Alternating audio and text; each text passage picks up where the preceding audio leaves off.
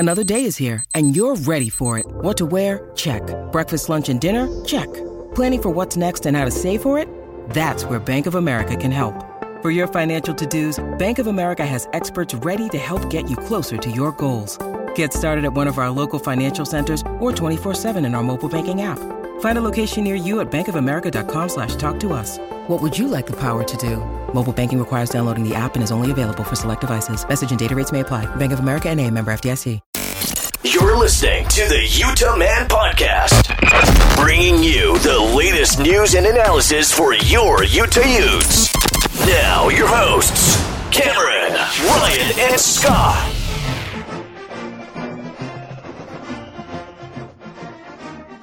Welcome on into the Utah Man Podcast. On this episode, we're talking the Utes lose to the team down south, and we're joined by former quarterback Jordan Wynn, kind of get his perspective of what's going on with this Utah program. I'm Cameron, and I got Ryan. Hey, Ute Nation. And Scott.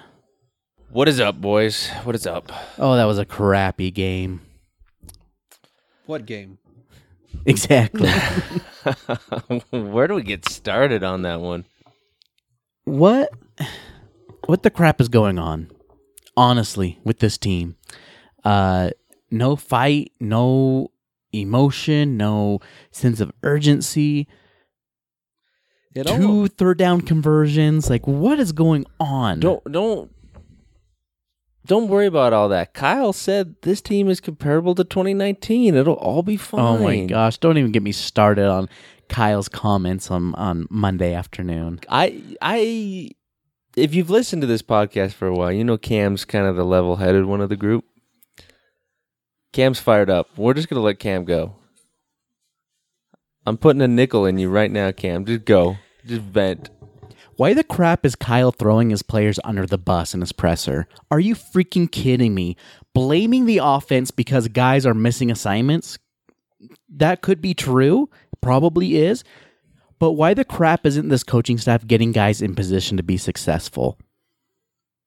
What was going on with that offense? There was no imagination. There's no creativity. But it wasn't the play calling. And that's what pisses me off. As the head coach, take responsibility. Well, take the responsibility as a coaching staff. Don't blame your players, and then you want to protect the defense. And I get it. The defense was better than I think a lot of people are saying. They got gassed. I'll give them that. But the fact that he just wants to throw this offensive the offensive players under the bus, but protect himself, protect Andy Ludwig, is garbage. You look at the offense. What did they do? There was no creativity, no motions, no screens, nothing. 4th and 2, and you know they're going to run it up the gut. You know what they're going to do. It was bull crap, Whit. That's freaking bull crap. Let it all out, to stand Cam. up there and throw your players under the bus. I told you, I'm fired up. Dude, guys, we're recording this on Monday. This isn't right after This isn't a Saturday night late podcast. We've had multiple days to come down from this. See, I was fine. I was pissed. I was angry, but I was pretty even keel. And then today, that just rubbed me the wrong way. Well, the funny thing about that is Whit, historically, throughout his career, always takes that blame, right? His famous line, "It's up to us as coaches to teach this better. It's up to us to coaches to fix this." And so it's a little off kilter. You know, everything with Whit's a little off kilter right now. His hair, I mean, do us a favor, put a hat on, cover that thing up. But or look like me and Scott at least. Well, I'll tell you, it is Whit. Okay, let's talk about this for a minute. Is Whit okay? Is he kind of like got one foot out the door? It kind of. I mean, I don't. Who knows? Did 2019 break him as much as it broke all of us? It kind of feels like it. Like even going back to the press conference last week when he made the comment about, well, nothing's going to last forever. He was kind of like opening the door to, well, you know, either this a loss is not, coming. A loss is coming. This team's not good enough, or it's just like, or maybe he saw in his team like, hey, they're not putting in the work. They're not putting in the effort. They've won 9 straight over the last 12 years, and it's kind of like they show up. Okay, but that would completely contradict everything that he's told the media since fall camp started. Oh, true. How hard this team works. I mean, you heard it from some of the players this week that last week they worked their butts off. So I don't think it was a lack of preparation. I think this meant. I honestly think it sure seems like from our fan perspective. Obviously, we're not in the locker room. We're not in these coaches' meeting rooms.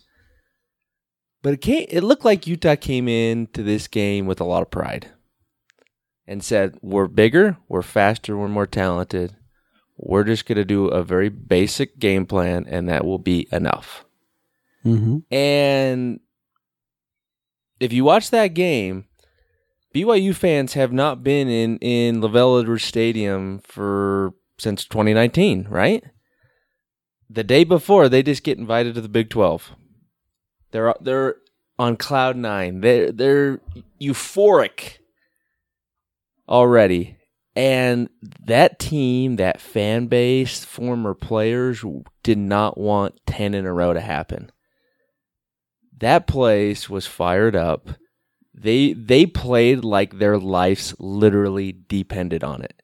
If you watch Satake on the sideline, I don't know that I've ever seen a coach so intense ever before. I mean, he was barking at the refs for everything. He was just agitated over everything. The look on his face, and then you see his celebration afterwards, going down the sideline when they're kneeling down. I mean, don't tell me that win did not mean everything to that program. Oh, it did. It did. I mean that the place was rocking, as you said. Their fans showed up. Their team was emotionally charged for that game. Utah really acted like they could just show up. That's the problem. Is you put that environment, how ready BYU was for that game against our approach of it's just another game. We're not going to get too high, and we're going to come in with a vanilla game plan. That's what you get. Is if you can't match the other team's energy level, you're going to be in for it. I don't care if you're the more talented team, because there's no questions about it. Well, Utah is far more talented than that BYU team. But credit to BYU. They handled Utah across the board.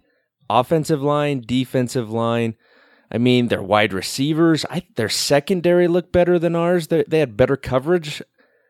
I mean, I didn't know if I was watching Utah out there. Who is this team? I'd like to jump back for a second for your comment earlier when you said that the team said they worked hard in practice last week. It's hard for me to fathom that they did the way they came out and played. Oh, but let's be honest. I don't think this team is going to mail it in during the week. They're going to put the work in. The question is, what's the message that the coaches are giving them? Right? What's the game plan? Are they treating this, hey, this is just another Weber State game? Or are they treating this, hey guys, this is a rivalry game. Here's the history of our rivalry. Because a lot of these kids on this team, they don't know jack about this rivalry. All they know that as Utah's beat them 9 times in a row. I mean, we had Kenneth Scott on here last week. He didn't even know where the state of Utah was, let alone any history of the Utah-BYU rivalry until he played in it. No, we didn't play this game last year. Well, the message from the coaching staff wasn't loud and clear then. And clearly from Witt's comments earlier last week when he said nothing's going to last forever, if that's the message he gave to the team, or if the team heard him say that, they're going to take on the mentality of that coach. And you're right. They came in with the mentality of we're more talented. We're the Pac-12. We've beat these guys for 12 straight years. And it's going to happen again. Well, it backfired. Well, and that's the thing. I think they just expected to come in and things would happen like they have in the past. And that's, you got to go take it. You have to take it. And they didn't show up. They just kind of went through the motions. You know, very vanilla game plan offensively and defensively. You know, they weren't showing a lot. It didn't look as if they were trying to catch BYU off guard. It was, this is what we do, this is what we plan to do, and we just think we're better at it, and you can't stop it.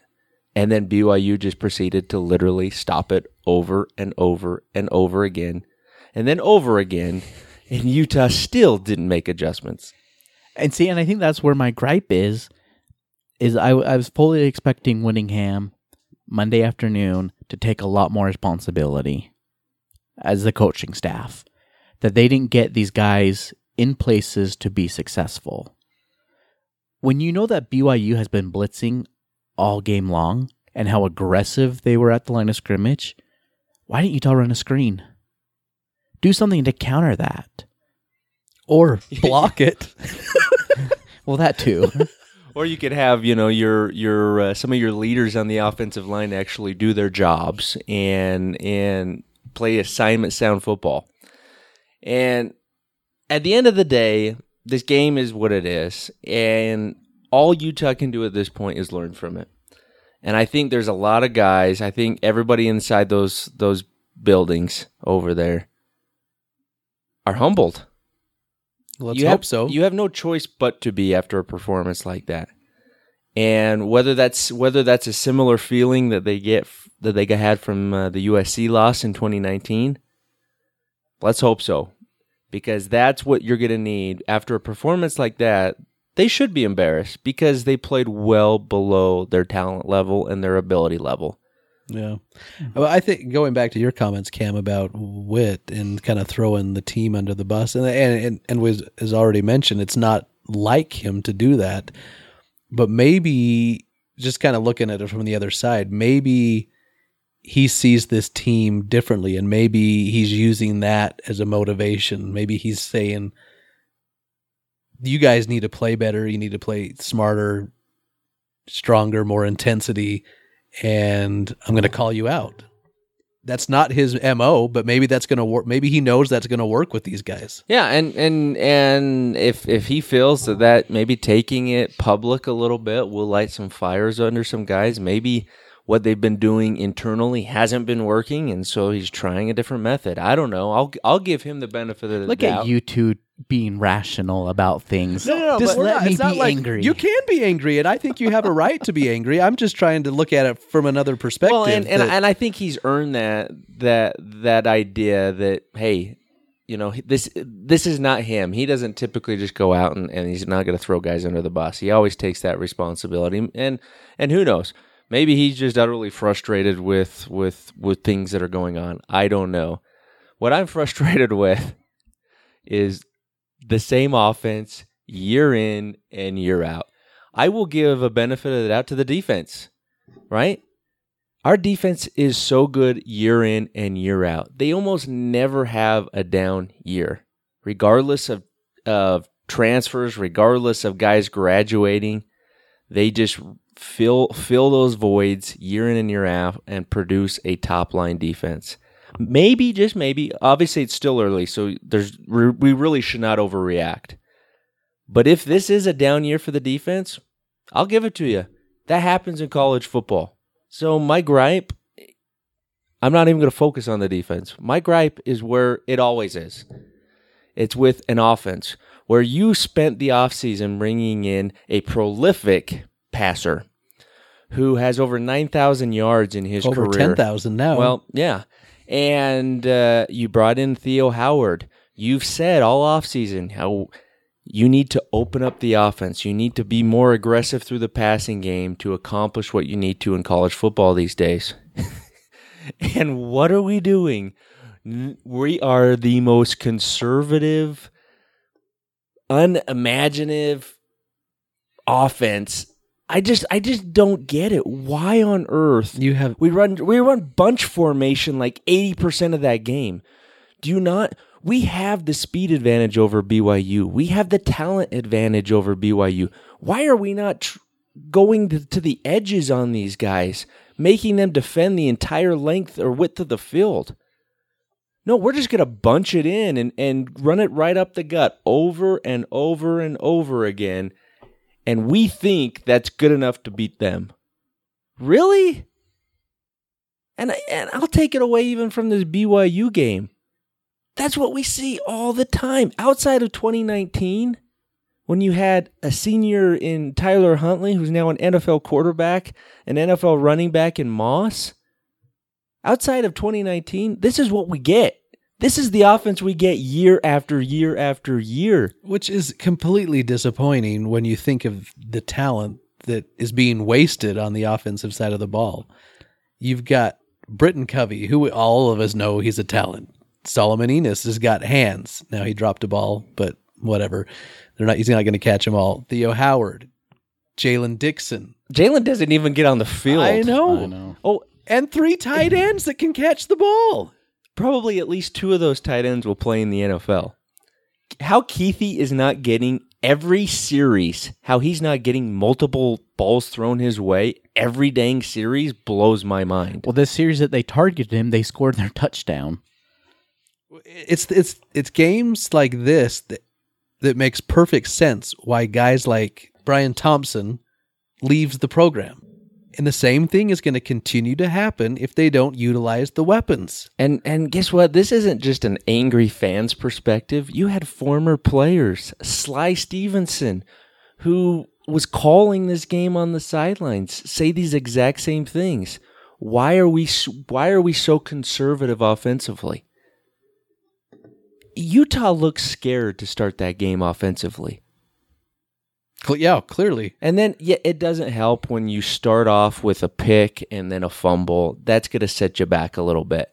But isn't that even more of a reason at some point to say, okay, we're now behind the 8 ball. We got to pick it up. We may have to take an extra chance here and there to spark something. We did not even try and stretch the field once. No. Let alone, I'm not even worried about the completion of it. The longest pass completion, I think, was to Keithy for the touchdown. Or Kincaid over the middle, kind of late in the game. Late in the game, you're right. But again, you didn't even attempt to stretch the field. Run any deep patterns, throw the ball, let that defense know, hey. Now, granted, he didn't have a lot of time to sit back there to throw the deep ball sometimes. But guess what? You didn't try it either. Can't you make an adjustment? Roll him out. Roll him, get him out of the pocket, create some more time. I mean, Ludwig's been doing this for as long as I've been alive. I mean, he's not a brand new coordinator.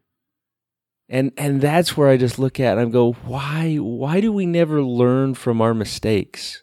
Why does Kyle continually run the same offense out there over and over again when he tells us all offseason how different it's going to be?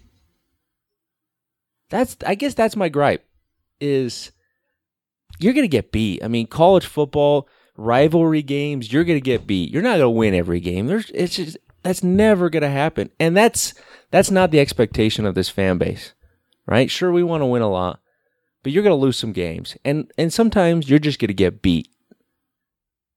But why we just continue to do the same thing over and over and over again? Kyle, it's been proven. This offense is not good enough to get to that next level and win a Pac-12 title.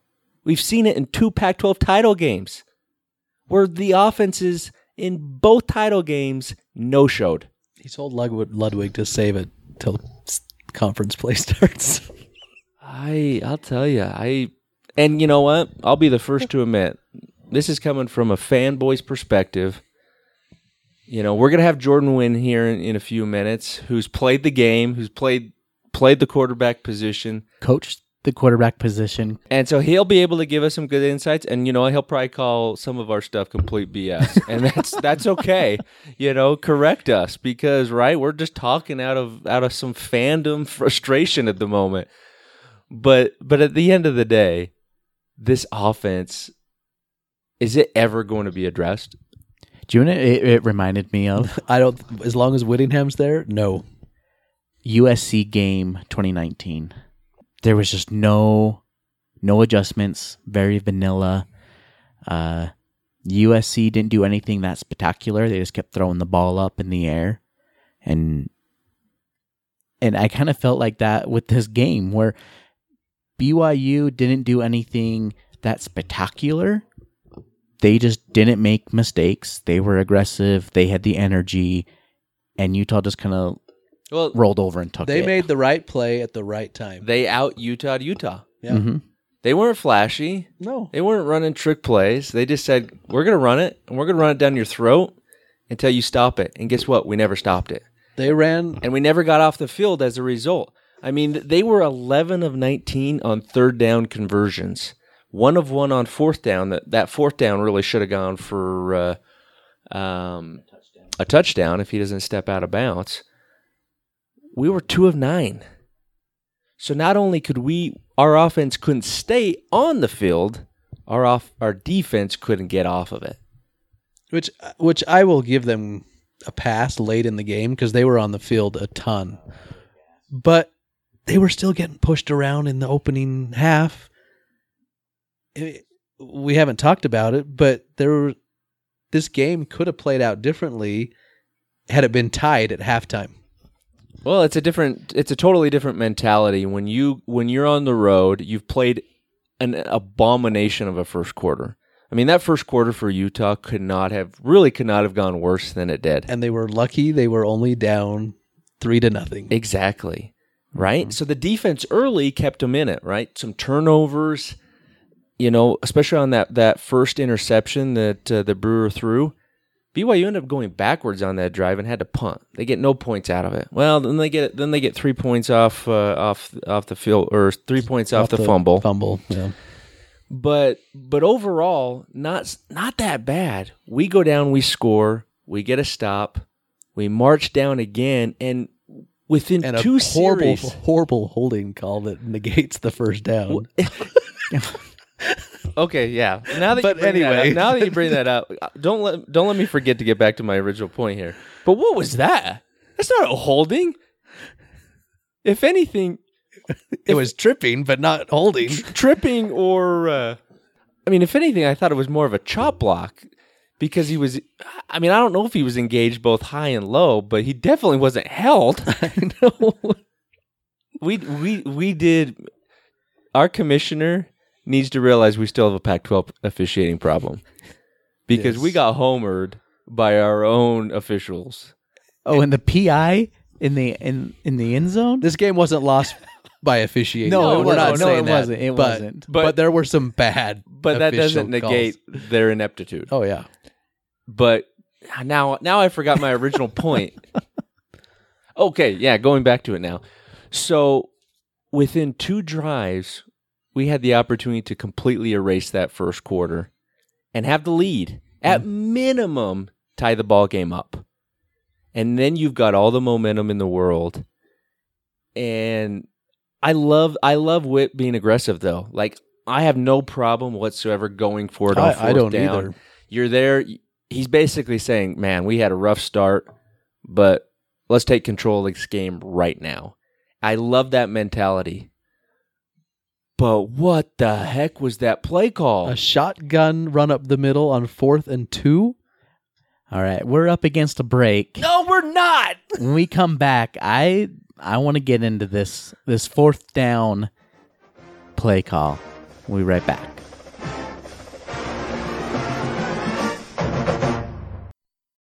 When you need mealtime inspiration, it's worth shopping Kroger, where you'll find over 30,000 mouth-watering choices that excite your inner foodie. And no matter what tasty choice you make, you'll enjoy our everyday low prices, plus extra ways to save, like digital coupons worth over $600 each week. You can also save up to $1 off per gallon at the pump with fuel points. More savings and more inspiring flavors make shopping Kroger worth it every time. Kroger, fresh for everyone. Fuel restrictions apply. All right, so we're back at it. Utah 4th and 2.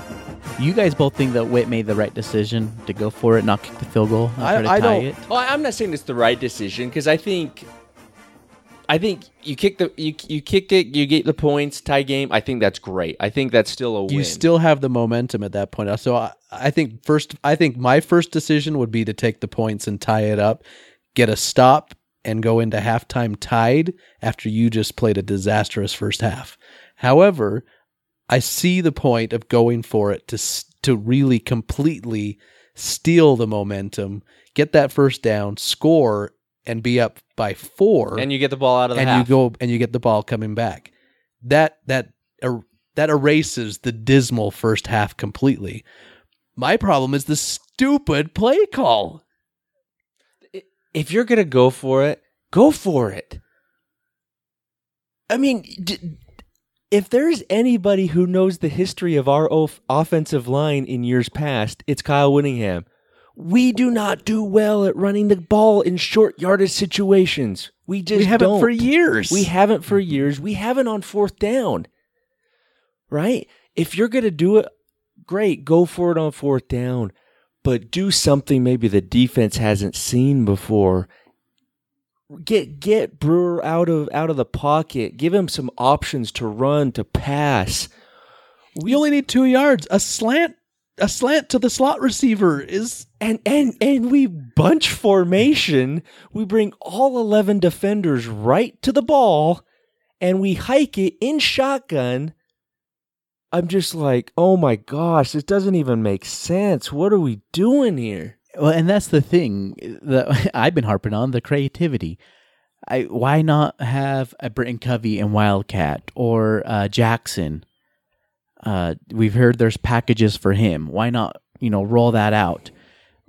Get, Keithy in motion. Do something pre-snap to make the defense kind of think about what's going to happen. Well, here's the deal. They don't have to think. We run it every time. It's fourth and short.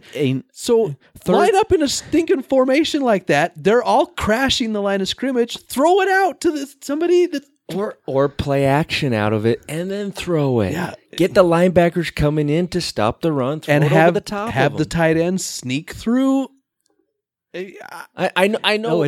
Short downs on third and fourth are very predictable for Utah. They are, and as bad as that ESPN commentating was Oh all my night long, gosh.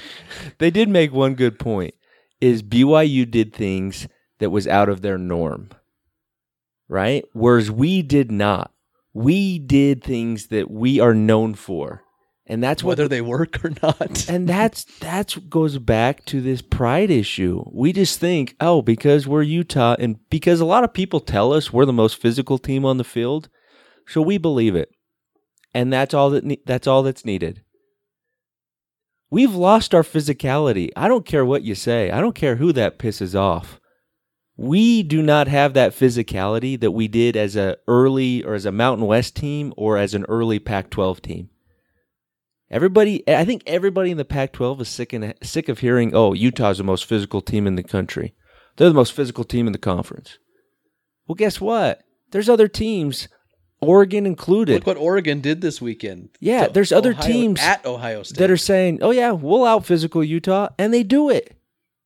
We can't hang our hat on that anymore unless you're actually going to prove it week in and week out. I'm sorry, BYU recruits in the 70s, guys. In the 70s. And they pushed us around like me and you were out there playing. Hey. I'll tell you, it's just, again, it comes down to me. My disappointment is not losing to BYU. Mm-hmm. My disappointment is what was the performance that was put in and the effort that was put in. And our mentality. I really think, man, this program, and I love this program. I love Utah football. It's a new week, and I'm excited for that. But they gotta look at themselves and go, do some self-evaluation of where they're at, because you just can't keep riding these same tendencies that they've been doing for so long. If they have that mentality of we just need to show up, we're the most physical team. Well, clearly that blew up on them. Can you flip a switch and turn that around in 1 week? I think they 2 can. weeks? I think they can, because I think a lot of that's mentality.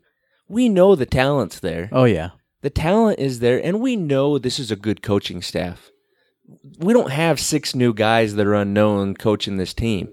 This is a good, productive coaching staff. Well, and I think that's why we're so angry. Exactly. And why we're frustrated is because we know this team can have success. They've had success. This coaching staff is very capable, has had success.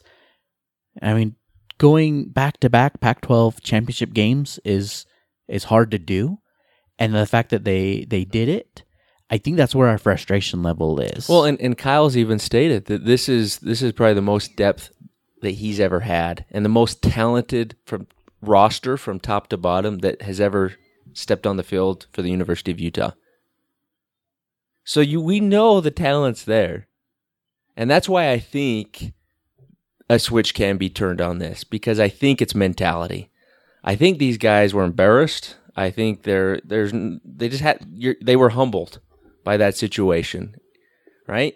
And the good thing about it is it happened out of conference. It doesn't affect, which doesn't affect your goals. No. You're still 0-0 in the Pac-12. You can still go out and you can win the South. You can still play for a Pac-12 title, get to the Rose Bowl, playoffs. That's out of the picture. I would suspect. Not to say that this team is even to the level of being worthy of a playoff opportunity at the moment, but there's no doubt about it. I think you're going to see it. I think you're going to see a different team against San Diego State. If we don't, then we can sound all the sirens and all the alarms you want at that point. But I think this is just one game where they got a good wake up call as far as what they need to do individually, what they need to do as a unit and as a team in general to turn it around. Well, and I think it's going to be a good test because we saw how close Arizona hung with BYU week 1 and then turned around and got blasted by San Diego State. And you don't think San Diego State's going to want to take a shot at a former Mountain West for sure team that left them behind? San Diego State will be ready for this game. Mm-hmm. So it'll be good. I'm excited for that. But going in, A-Rod, dude, when A-Rod's out coaching you, you got to look yourself in the mirror, don't you? Yep. BYU didn't do anything fancy. Jaron Hall was really good on the ground, and he did not make any mistakes. But he wasn't out of this world amazing passing the ball. So that's what I say. I don't think BYU did anything great or grand. They played a good game. They had good schemes. They didn't make mistakes. When they needed to make plays, they made them. And that's really the difference in the game. That is literally the difference in the game, right? Because when we scored that touchdown to pull it within 6 with 9 minutes to go in the fourth quarter, I literally said, we're doing it. We're going to get a stop. I've seen this so many times. Win by 1. We're going to get a stop, and we're going to get the ball back, and we're going to go score and take the lead. We got this. And then third down conversion, over and over as they march down the field again. I could not believe that. I could not believe how we could not get off the field. And at that point, so late in the game, that's when the defense was gassed. They'd been out there for so long. But you're right. It was, you don't, in years past, you think, okay, the defense is going to give the offense another opportunity. They're going to get a stop. They couldn't do it. What are your guys' thoughts on Jim Harding? I tweeted out after the game when was the last time Harding coached up a good offensive line? And I got more responses than I thought I would get. And most of them were 2016, and that's a stretch. Meaning he should have been fired in 2016? No, that was the last time he coached up a good offensive line. I'll tell you, and they're saying that because that was the year he put 4 O-line guys in the NFL. Since then, I think it's been abysmal. It has, and where I look at it is, I go, BYU had a good offensive line last year and put some guys in the league, and they had 3 guys starting, 3 brand new guys starting this year, and they look like a good unit already. How is BYU, who recruits in the 70s, consistently putting better offensive lines together than Jim Harding? Is there a curse offensively? What is the deal? Why can we not figure this stuff out? Jordan Wynn, teach us. Teach us your ways. Enlighten us.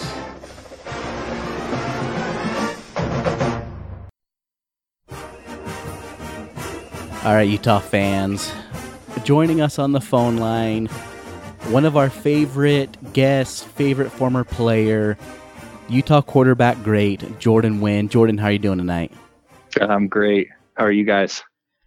We're good. We're good, all things considered, with Utah dropping the in-state game, as Whittingham likes to call it.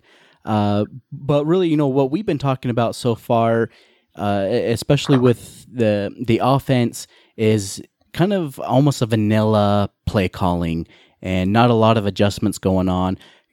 Kind of curious what your eyes and what your thoughts are of what you saw out of the Utah offense. Yeah, I mean, I don't think my thoughts are a whole lot different than what most people are saying. That they were a little stagnant. Again, it's tough. It's tough to really dive into the play calling and what goes on. Just again, that's something that as a fan I'm not privy to. So going into the week, what their strategy was and what they were doing, and even the plays that get called. Watching on TV, you only get one or maybe two replays. So even I can't dissect the entire play that fast sometimes. But obviously, I think the bottom line, and I think where a lot of you fans are frustrated, is just it's a production-oriented business, and that's the game of college football. And it's, when things don't go right, it's you're going to take blame and you're going to get heat, and that's just kind of the way it goes, and that's how it's always been. And as fans and as alumni and people who want to see the program succeed, it's you want to see production, and so. In that regard, I understand some of the frustration from Ute fans, and think it's justified. You got to score points to win, and they just didn't do that Saturday night. And so, it's tough to knock necessarily the play call or what was going on, but obviously the end result wasn't what anybody wanted it to be. So, it's disappointing and upsetting, and you got to find a way to fix it quick, because the team they're playing this Saturday is rolling right now. And right the ship. So Jordan, I just got a question as far as kind of, a playbook in general. Obviously in week 2, maybe not everything's installed, but just kind of out of curiosity, because this offseason they bring in Brewer, who's, been a prolific passer down at Baylor, over 9,000 yards passing. You bring in a Theo Howard to add to, the existing group that you've got here. And Kyle's talked a lot about, opening up the offense a little bit more. And in order to, really accomplish their goals, they know they've got to get better in the passing game. So, obviously, Weber State and even through BYU 2 weeks, the offense still seems pretty conservative and, not a ton of different formations and not passing the ball around all that much. So this long-winded question is that a product of just being in week 2 of the season and not everything being installed yet? Or is that Kyle kind of going back to maybe his conservative nature of really just wanting to run the ball and protect the ball and eat clock? It's tough to say. I think, the recipe to win, and I don't, it doesn't matter where you're at really. It usually starts with it up front, and it usually starts with being able to run the football. So I don't necessarily think, trying to establish the run game and maybe not opening it up as early as people would like is a bad thing. I know Ute fans feel that, offensively we're usually pretty vanilla and conservative and want to run the football. And, I look at it just, from my perspective is, as an offense, you're trying to put the best 11 on the field and maximize their chances at success. So if you take a look at the Utah roster, specifically offensively, my takeaways from the first 2 weeks is pass protection hasn't been ideal. I think Brewers, especially in week 1, felt a lot of pressure more so than needed. But if you look at the way they're running the football, they're having a lot of success. And especially with those 4 backs, that's a very talented group, and you throw in the tight end room as well. So it's tough to say, like you said, you have a Theo Howard, you have Charlie Brewer, used to these pass happy offenses. And, Britton Covey didn't get, I don't even know if he had many touches Saturday night, truthfully. So it's a balancing act, right? You're trying to put your best 11 on the field, maximize the potential for success and move the ball around and score points. And so, that, how do you go about that? And that's, it's a difficult question to answer. To go back to the first part of your question, I don't necessarily think it's a lack of playbook install. Typically, your bread and butter, your 80% of your playbooks, pretty installed coming out of fall camp. Obviously there are things, hey, football is the ultimate game of thievery from plays. We all watch everybody else. We watch football. I watch football all weekend and go, wow, that was an awesome play. It'd be sweet to, even as a coach, it'd be sweet to install that play. That had a lot of success. It doesn't matter even if it's not a team we're playing or watching film on.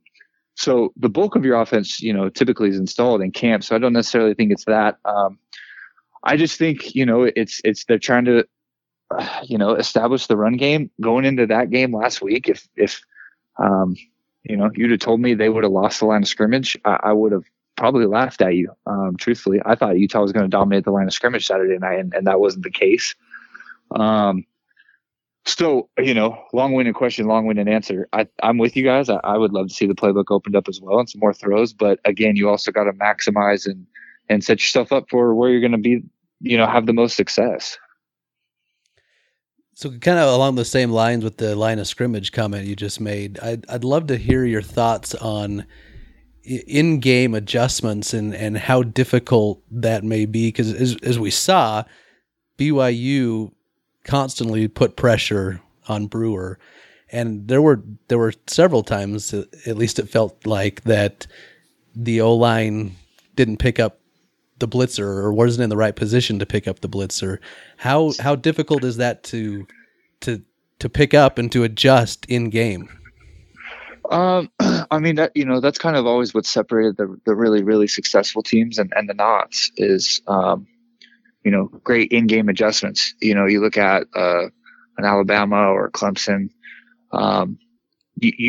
Typically they come out and they, especially like for me, the big tell is if adjustments are successful or being made is the first series coming out of half, right? Because you got in, you went over what's been going on, you've talked it out, you've gone over whatever has happened in the first half, whether it's, hey, we need to figure this out and call something different, or it's, hey, we need to clean up the execution. And usually you kind of throw out your, hey, we know what you're doing. Here's our answer to it in that first series. And you look at the first series, Utah had the ball in the second half and they went 3 and out.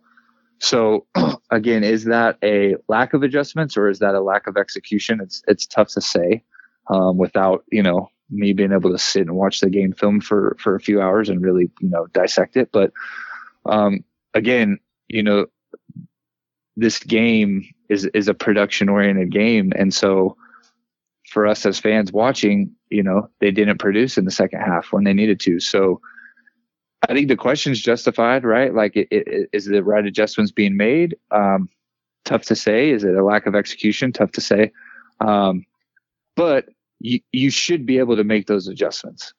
And I thought Tuiaki did a good job of mixing up their game plan. One of the hardest things I always struggled with is drop 8, especially on known passing downs on 3rd and medium and 3rd and long. And I thought they did a good job of mixing that in. I can tell you right now, there's nothing worse than having 4 guys in the route and there's 8 guys in coverage. It's difficult. It's difficult for a guy to get open. It's difficult. Your inner clock in your head as a QB is going off like, hey, I need to get out of the pocket. Hey, I need to get out of the pocket. Hey, I need to move. And you don't. And the second that you actually leave the pocket, you just cut the field in half. And that's something that I like, especially my freshman year in 2009, I had a really tough time with. You watch film on it and you prepare for it, but seeing it live it's really difficult. And I thought he did a really good job of mixing that in a lot of high pressure situations really at the right time. And I think I'd be curious, again, in a perfect world, if I could sit and just dissect that film, but to go back and watch against that drop 8 coverage, what Brewer did on a consistent basis. Cause I feel like, and again, this is, just off of watching it one time, it felt like Brewer was feeling that clock go off in his head and started to move one way or the other. And again, against drop 8, when you do, that's what they want you to do. They want you to leave the pocket because now they can chase you from behind and create more urgency, and you've cut the field in half. So that 4-man route that you had, usually gets cut down to 2 or 3 because that fourth guy can't really get into the picture. So that's tough. And again, you got to find answers, and you got to find ways to, either have success against that or avoid that situation. And they just, they couldn't do that on Saturday night. And kudos to those guys down south. They did a good job. So will the Utes continue to see drop 8 until they can prove to beat it? I mean, or is that something, do you see that on film and just throw it at them?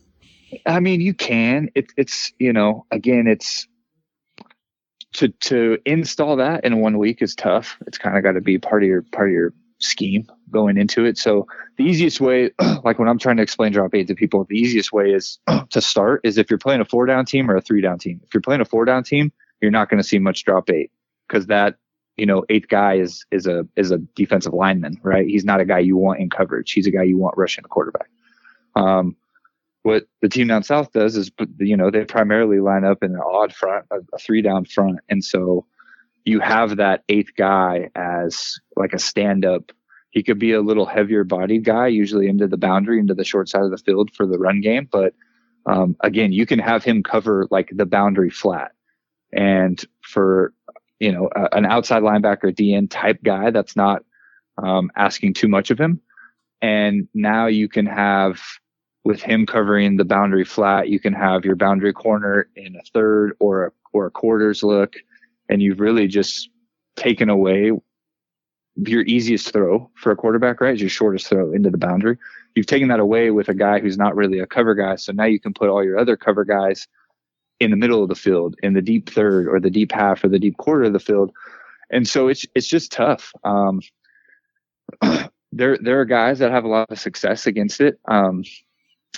And honestly, a lot of it is just the play breaks down, and receivers, usually if you have some veteran guys, they can identify it and kind of adjust their route on the fly to try and find soft spots, because there's still soft spots in it. Especially, nobody plays drop 8 and plays man. Drop 8 is always zone. So whether you move a defender with your eyes as a quarterback or a receiver adjust his route, there are soft spots in it, but it's really difficult. It truly is, especially on a known pass down. That's why, and this is the beauty of an odd front defense. So like I'm watching that and I would say, hey, the next 3rd and 8, I would love to see a run play just to kind of keep them honest. And it might not work and you might have to punt, but at least it'll keep the defensive coordinator in the back of his mind. Like, well, shoot, they ran it on this down next time. Maybe I don't want to call drop 8. And this is kind of the chess game, within football. The beauty of also an odd front, though, is that boundary guy can stand at the line of scrimmage. So even though there's only 3 down linemen and potentially, 2 inside linebackers in the box, you add that 6th guy as the boundary guy. So you're still outnumbering the offensive line, right? So it's still 6 versus 5. And that's really tough. And they've done that for a long time. Even when Bronco was there, they used to do that. And that's kind of been their, at least from my understanding and what I've been a part of as a player and watching, their MO is they drop 8 and create problems in the throw game, especially on 3rd down. Hey, Jordan, we're huge Tavion Thomas fans on this podcast, especially Scott. Scott's been ringing his bell since he signed with the Utes. I was driving that bus, but after Sunday, Kyle kicked me out. Or Saturday. Don't keep driving it. Keep driving it. I think that kid's super talented. He's just got to hold on to the football. And that's kind of what I want to ask you about. If you were, his coach, if you were on staff, kind of his issues now, 2 games in a row putting the ball on the turf. What kind of things would you be talking to him about? What are there drills or what would you be, or how would you approach it as a coach? Yeah, I mean, you just got to approach it head on and just say, hey, like, this is a problem, and you're not going to play if you can't figure this out. That's usually the best way to go about it, is just be very upfront. And there's a ton of ways to manufacture drills. There's a ton of ways. I know up there, at least when I was playing, the whistle could be over on a play and defenders were still trying to knock the ball out as you were walking back or jogging back to the huddle. So just constant awareness of the ball, and creating that and manufacturing that, I think is a good way to go about it.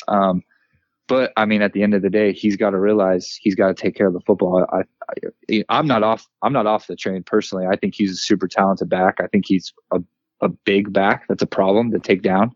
I just think he needs to put a lot of focus on that. And if that means he doesn't break an extra tackle or two because he's got two hands on the football for, the next few weeks, then that's what he needs to do. And you kind of give up maybe some, playmaking ability by having two hands on the ball more consciously. But like, he's going to make those plays when he gets into the open field. He's talented enough. So in my mind, it's as simple as like, hey, have two hands on the football until you're in the open field.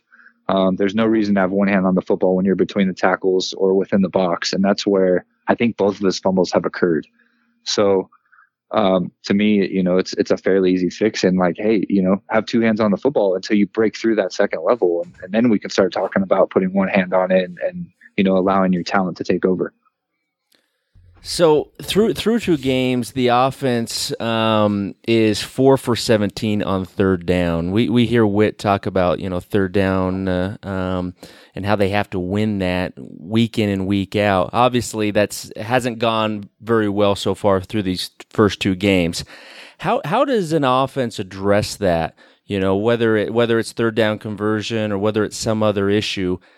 A glaring issue that a team is facing. How is that addressed in practice or throughout the week to essentially, over time try and correct that? Yeah, I mean, you got to address it head on. For me, putting on my coaching hat, that means you just do a ton of third down situations in practice over and over again, and you rep the hell out of it, and you get everybody bought in, and they know exactly what calls are going to happen. Because what'd you say the stat was? 4 of 17? 4 of 17. Yeah, I mean, that's truthfully, that's really poor. I think if you throw in, which we used to do, if you count fourth downs as well, because that really should be counted in the third down stat, because you're that's basically your third down now. You're negating the punt. They're probably worse. They're probably worse than 4 of 17. I think they were 0 for 2 on fourth down on Saturday night. So it's not good. Typically you want to be above 50%. If you look at the end of the season, the best offenses where they're going to be at, if you're in that above 50% range, you're probably like a top 15, top 10 offense on third down. And that's what the game of football is about. I mean, I harp on it a ton. Anytime I get a chance is it's situational football. As a play caller and as a player, you can run just about anything 1st and 10 or 2nd and medium between the 20s. There's a lot of guys across the country that are really successful at those downs and in those field positions, but where you really separate yourself as an offense and as a coach and as a team is situational football. And so, you have to be good on third down. You got to stay on the field and find ways to convert, and guys got to make plays. And, they're not doing that right now. The other situation that's super glaring is red zone. They're not doing a great job in the red zone, and you got to come away with points. And really, in today's game, you got to come away with touchdowns when you get in the red zone. And, they haven't been doing that as well. So those are two pretty glaring scenarios. But again, you can manufacture those in practice. You can rep those in practice. You can put yourself in those situations. And there's a saying up at Utah football, a lot of programs use it. It's a Michael Jordan quote that, you want to make practice harder than the game. So that way, when you walk out on the field, you've already done it so many times. He didn't want to say it was easy, but you knew what was going to happen, or you should know what was going to happen. So I know that they have that approach up there. That quote, I believe, at least when I was up there, was written on one of the walls. And so what do? You put yourself in really hard third down situations all week in practice. You put yourself in third and extra long. You put yourself in third and long. As a coach, you can literally draw up for the scout team the perfect defense for the play call you're going to call, in essence trying to make it really tough and have your players find ways to find success when you're in a bad call or when you're in an uphill look. And so, Ludwig's a smart dude, super cerebral guy. I'm sure they're going to get it figured out. I have no doubt in any of the guys up there. So anyone who listens to this podcast knows that the three of us know nothing about X's and O's, but shocker. But when we were talking before you came on, we were talking about that 4th and 2 in the first half. They didn't convert, and all three of us hate that play call. Shotgun, run up the middle. I'd Sure. love to hear your thought on that, and what they if you think differently, what should they have run? So I was getting a bunch of texts from a lot of friends that were like, really on 4th and 2? And my reply was, well, it would have been great if it worked. So, Right. and that, and that's kind of where you're at on offense. We can all sit here and go, man, that was a bad play call on 4th and 2. And, my answer usually is, yeah, maybe it was. Again, not being able to see the film and study on what they were doing or what they were expecting, it's tough to say. As a fan, and even, I sit and watch the games, it's tough on a 4th and 2 to be in shotgun and run read zone. I completely can empathize with that viewpoint. If you're going to run the football, I'd love to see all 3 of those tight ends in, and you get under center and you run downhill like power or inside zone with a lead back or something. On that particular 4th and 2, if I remember right, it was like trips bunch and they ran read zone. So you're kind of, you've condensed everybody into the box, which isn't, necessarily ideal. But again, it's hard to say. And, again, my answer is like, yeah, it didn't work, so I didn't like it. But if it would have popped for 7 yards, everybody would have been like, man, what a great freaking play call that was. So, again, it's everybody's saying it without knowing they're saying it. It's a production oriented game, and that's all that fans want. That's all we want as diehard Ute fans and former players, is we want production. And so when you run bunch 4th and 2 zone read, like I said, I was getting a lot of texts. So what kind of play call was that? And I'm like, yeah, I know it's frustrating. I know, but if it would have went for 8, you would have been like, man, Ludwig's a genius. So, make it work, right? Like that's kind of the end thing that I'm trying to say is just produce. And we're not sitting here asking these questions. Are there potentially better formations and runs to run in that scenario? Yeah, maybe.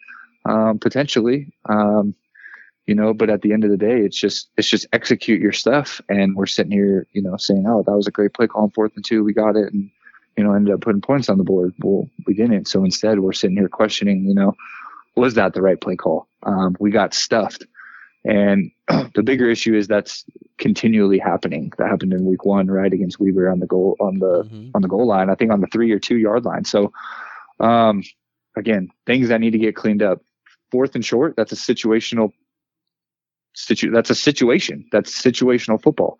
4th and short. It's not 1st and 10 between the 20s. That's a situational aspect of football, and that's what wins and loses you football games is those situations. So, again, sound like a broken record, but you got to clean it up, and you got to win situational football. You got to win the game within the game.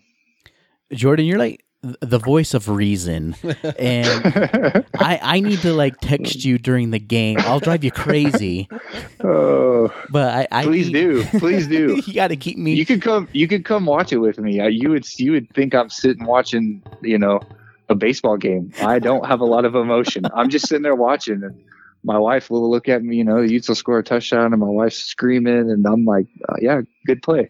And she's like, dude, do you get excited, or are you like a robot? And I don't know. And I'm like, hey, I'm just sitting here, I want them to do well, but I'm just sitting watching football. And it's so different for me to watch football, because I'm trying to watch the actual scheme of it all as quick as I can. And so, there's a lot of comments where, go over a lot of people's heads when people come over and watch football with me, like, oh, that was a bad audible, he shouldn't have done that, or, oh, there's 3 weak defenders, run weak, it's a simple game, or find an easy completion, or, sayings that I have or things that I say or when I watch what I'm looking for.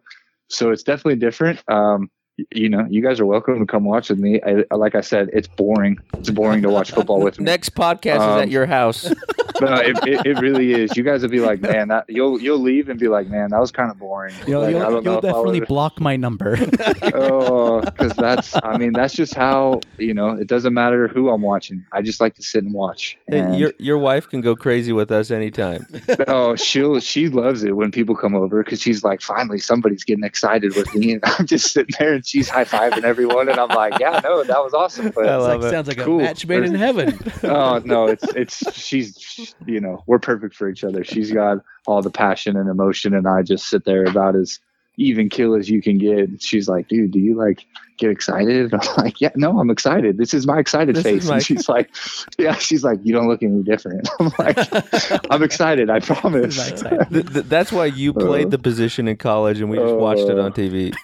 Hey, it's like what we were talking about before we jumped on, right? It's you control those emotions, and I was hardwired from a very young age to control my emotions in sports and in life. And that's just who I am. I'm always going to be that guy. I'm always going to be pretty even kill. And, you know, my wife and I joke, she was like begging, like, hey, please, like, can you get just, you know, on our wedding, can I like see some emotion, maybe like a tear, anything.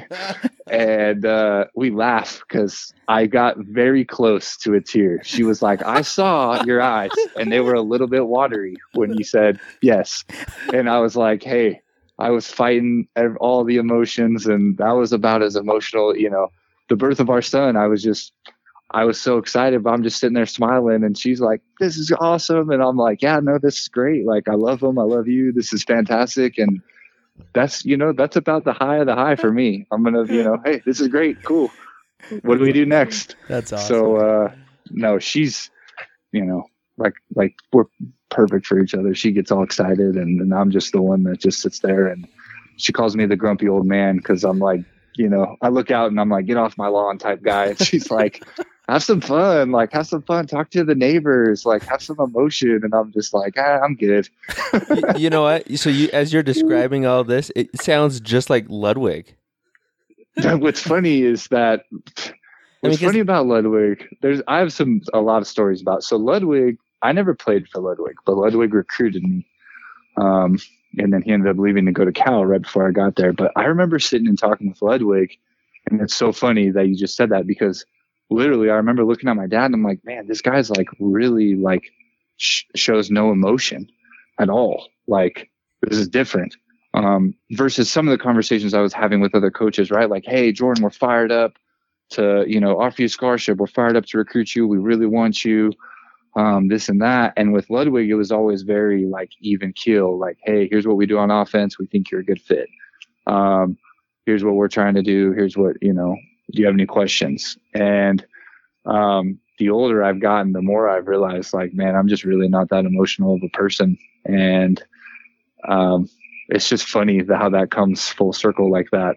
And I think it's why I have so much trust in the dude, because I think he's so even keel and like I said, very cerebral, that he plays the chess game. You know, that's what, at least without asking him and without knowing, I would imagine that's what allures him and where his passion lies with football is through the chess game. And that's kind of how I was as a player and as a coach. Is it's awesome to throw a touchdown in Rice Eccles and hear, you know, 50,000 people stand up and cheer and everything. But the more fun part was knowing that I changed the protection and beat the defensive coordinator's play call.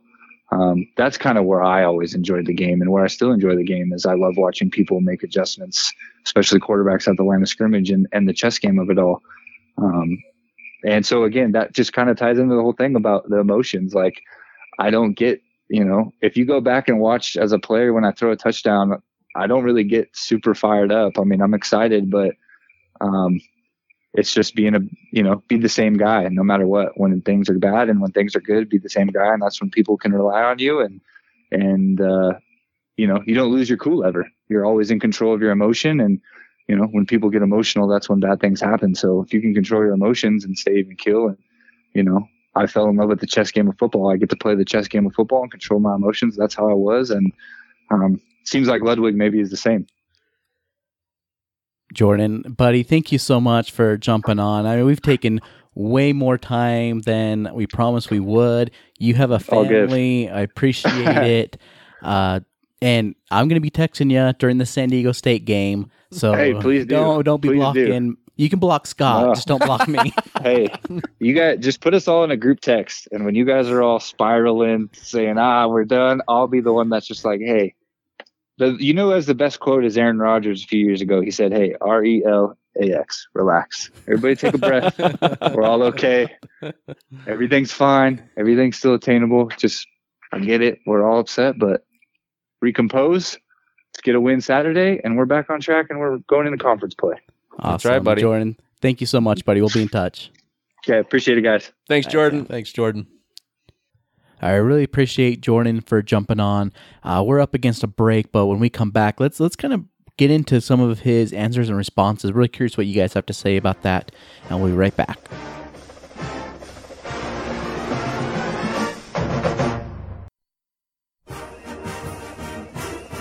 All right, so really good stuff from Jordan.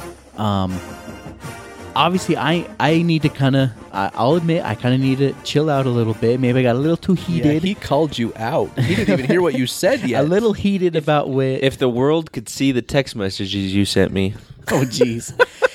Here's the thing: is I'm not one of those guys. I'm not calling for Witt's head. I'm not calling for Ludwig's head.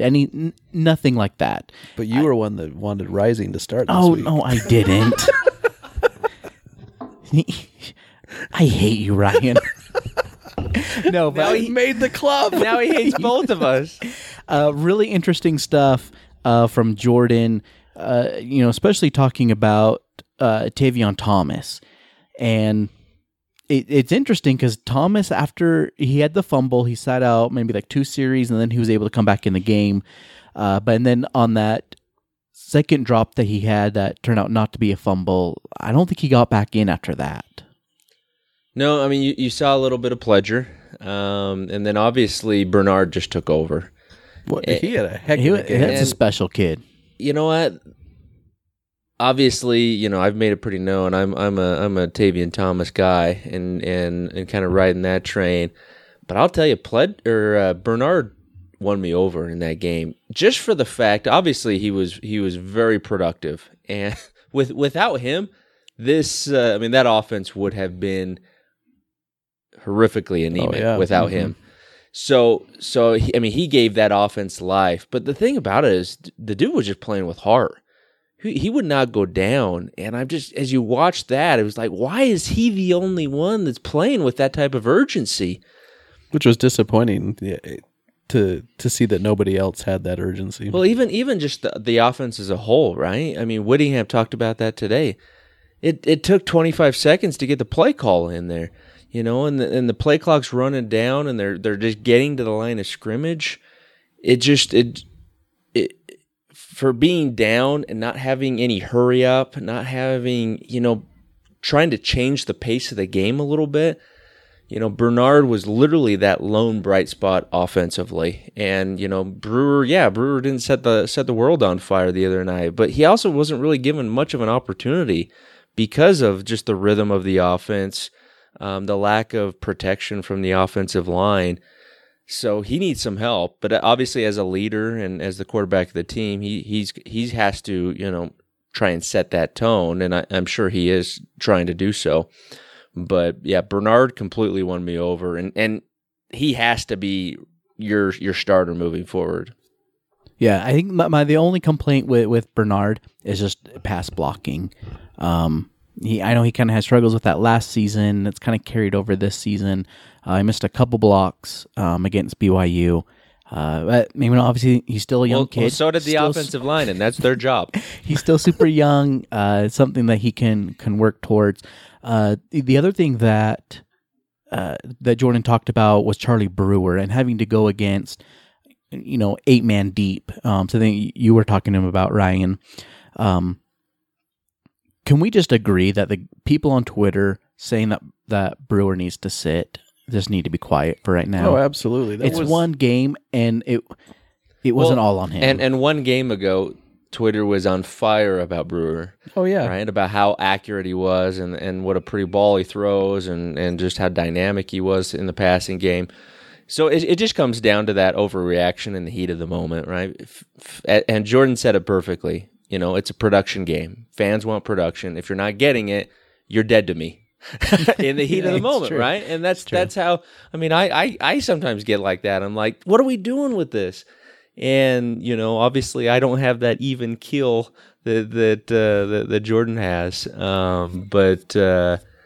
But yeah, there's a lot of factors at play offensively, and it's not just the offensive line, and it's not just the quarterback. It's the unit as a whole has to get on the same page and find that rhythm, right? Find that rhythm where they can start operating And I would suspect as they go through the course of the season, they're going to find some things that work for them, that when things aren't going well, they can turn to something that clicks with this offense and then can get them going. And that's what I was so surprised by.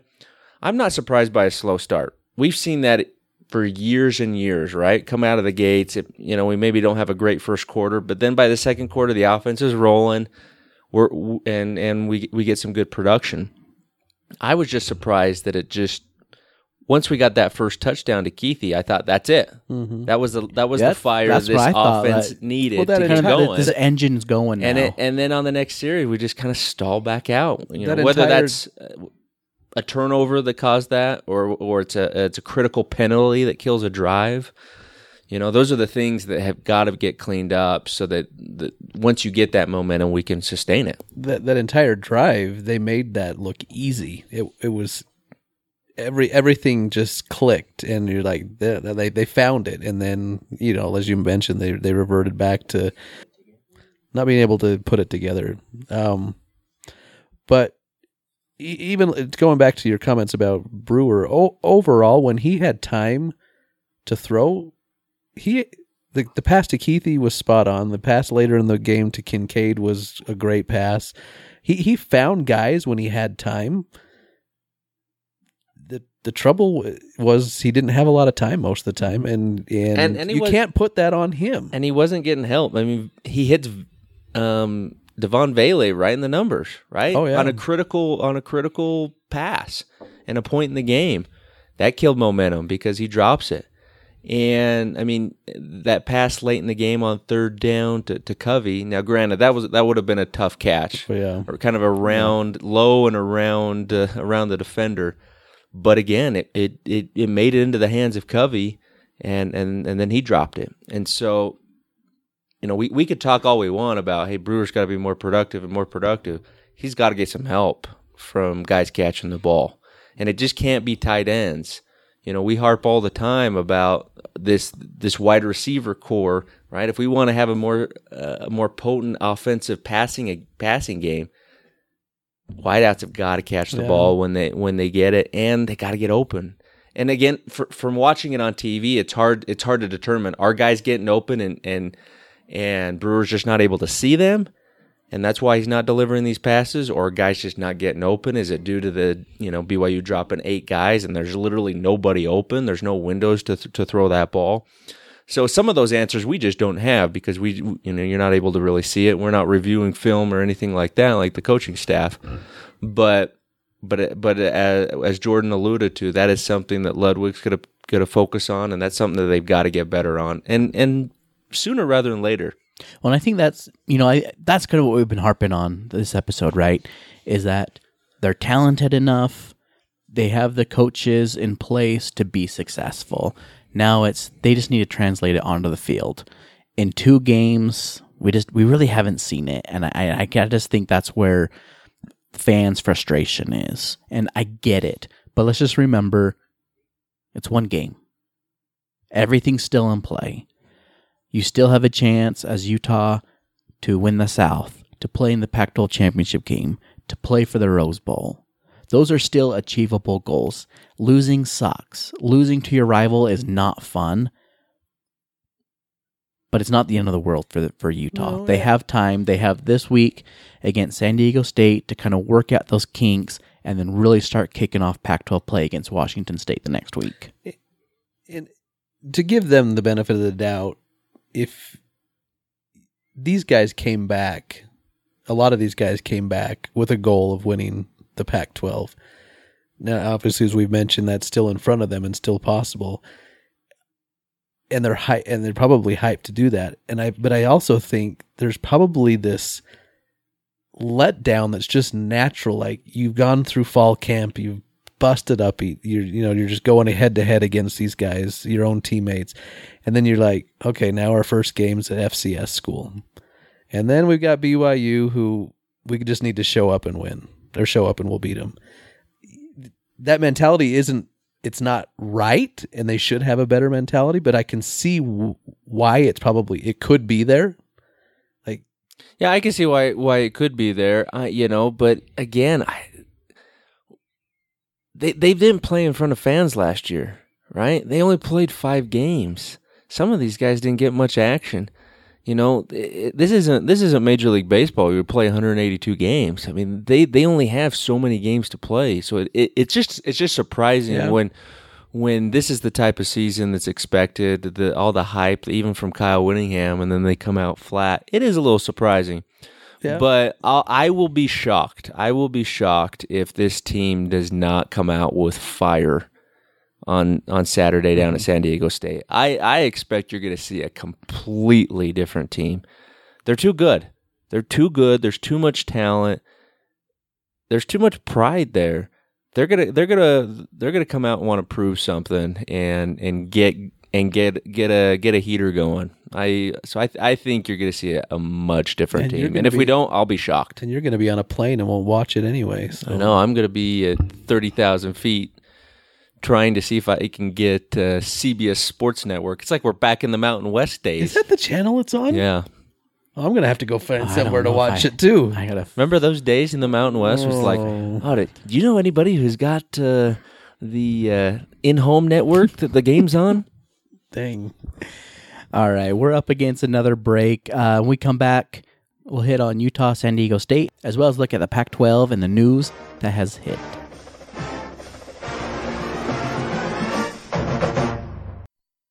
All right, so Utah's getting ready to face their old conference foe in San Diego State, Aztecs. It's going to be a little sad. It's not going to be a Qualcomm. Rat-infested Qualcomm. Yeah, what's going on?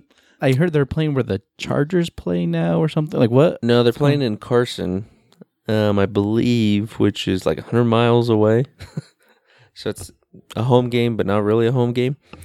And from what I understand, it's like a 15,000 capacity stadium. So it's not. I don't know if it's like a makeshift high school facility while their facility's being built.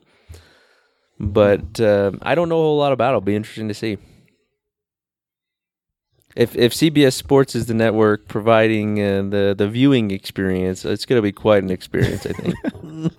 They are coming off a big win over Arizona, 38-14, and in the first week they beat New Mexico State 28-10. So, you know, as Jordan Wynn mentioned, they're coming off a win against a Pac-12 opponent.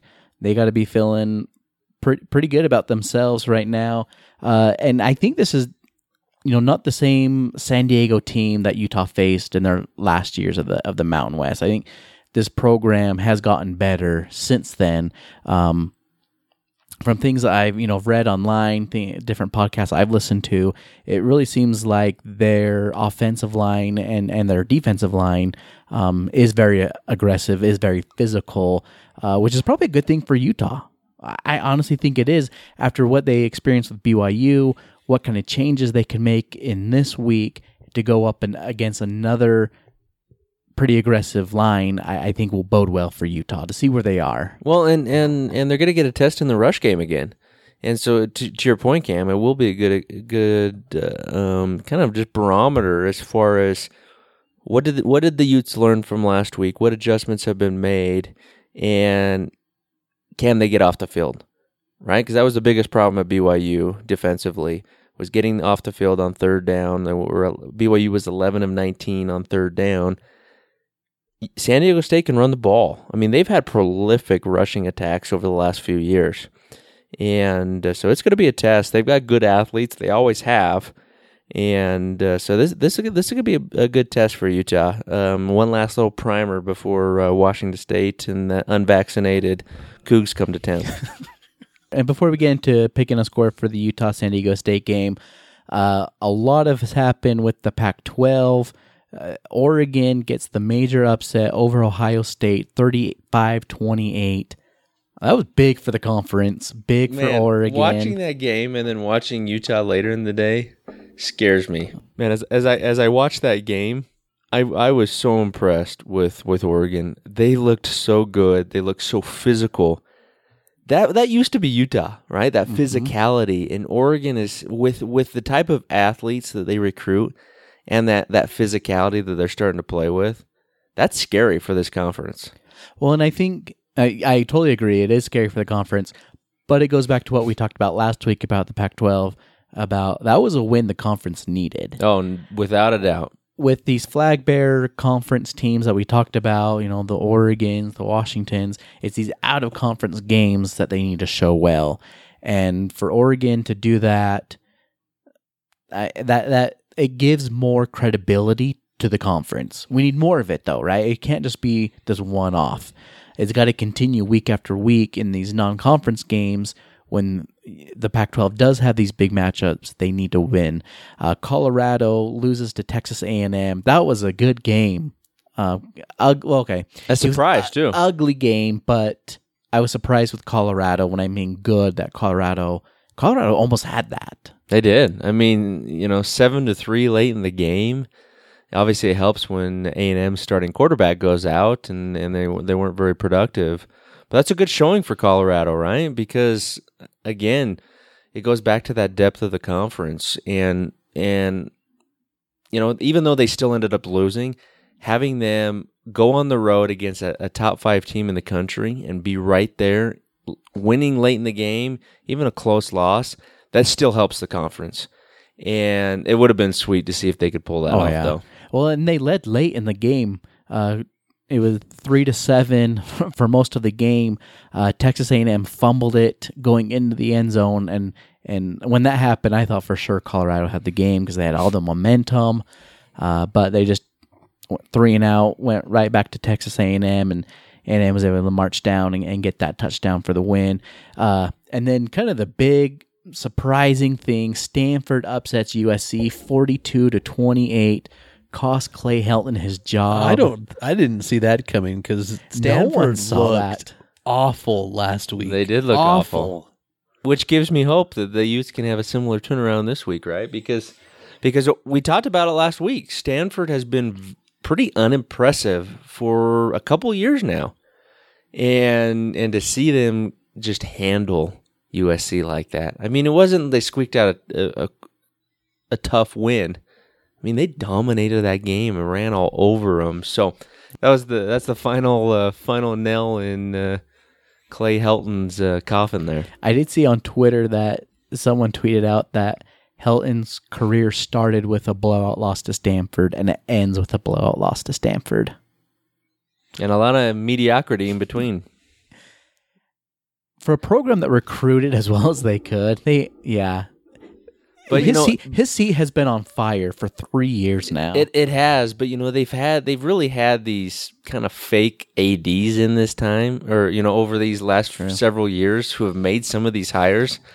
I'm afraid they've got a good AD now who actually knows what he's doing and is going to make a good hire, which kind of leaves us in a weird position, right? Because we need the conference, we need USC to be a flag bearer in the conference.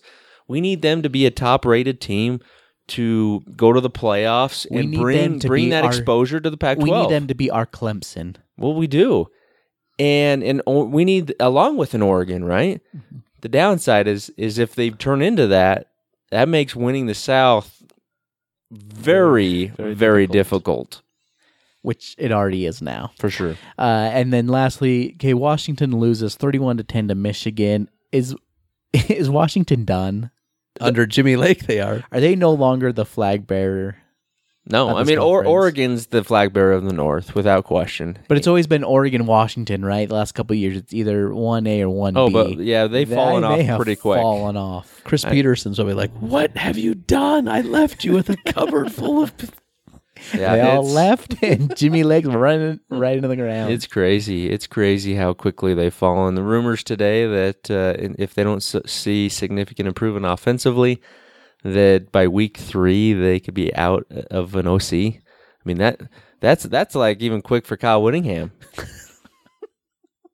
It'll be interesting to see. I mean, well, if Utah loses to San Diego State, we'll all be calling for jobs too. So the hashtag Fire Ludwig may be coming back, but no, I'm completely shocked with how bad Washington is, and it makes it even worse that we blew that 21-0 lead to them last year. Oh yeah, and we don't get to play them this year. I mean, they're awful, and we don't get to play them. What are the odds? Thanks a lot, Mr. Scott. And they've scored 17 points this season in 2 games. Well, and that's where, I mean, talk about a team with talent. Oh yeah. I mean, that's pretty ridiculous. Looking ahead to this week's games, not a lot of, I think, marquee games, with it kind of being the final out-of-conference games for most of the league. Probably the one that stands out, Minnesota at Colorado. Minnesota's had a lot of success the last couple of years. I want to see this Colorado team if last week was a fluke.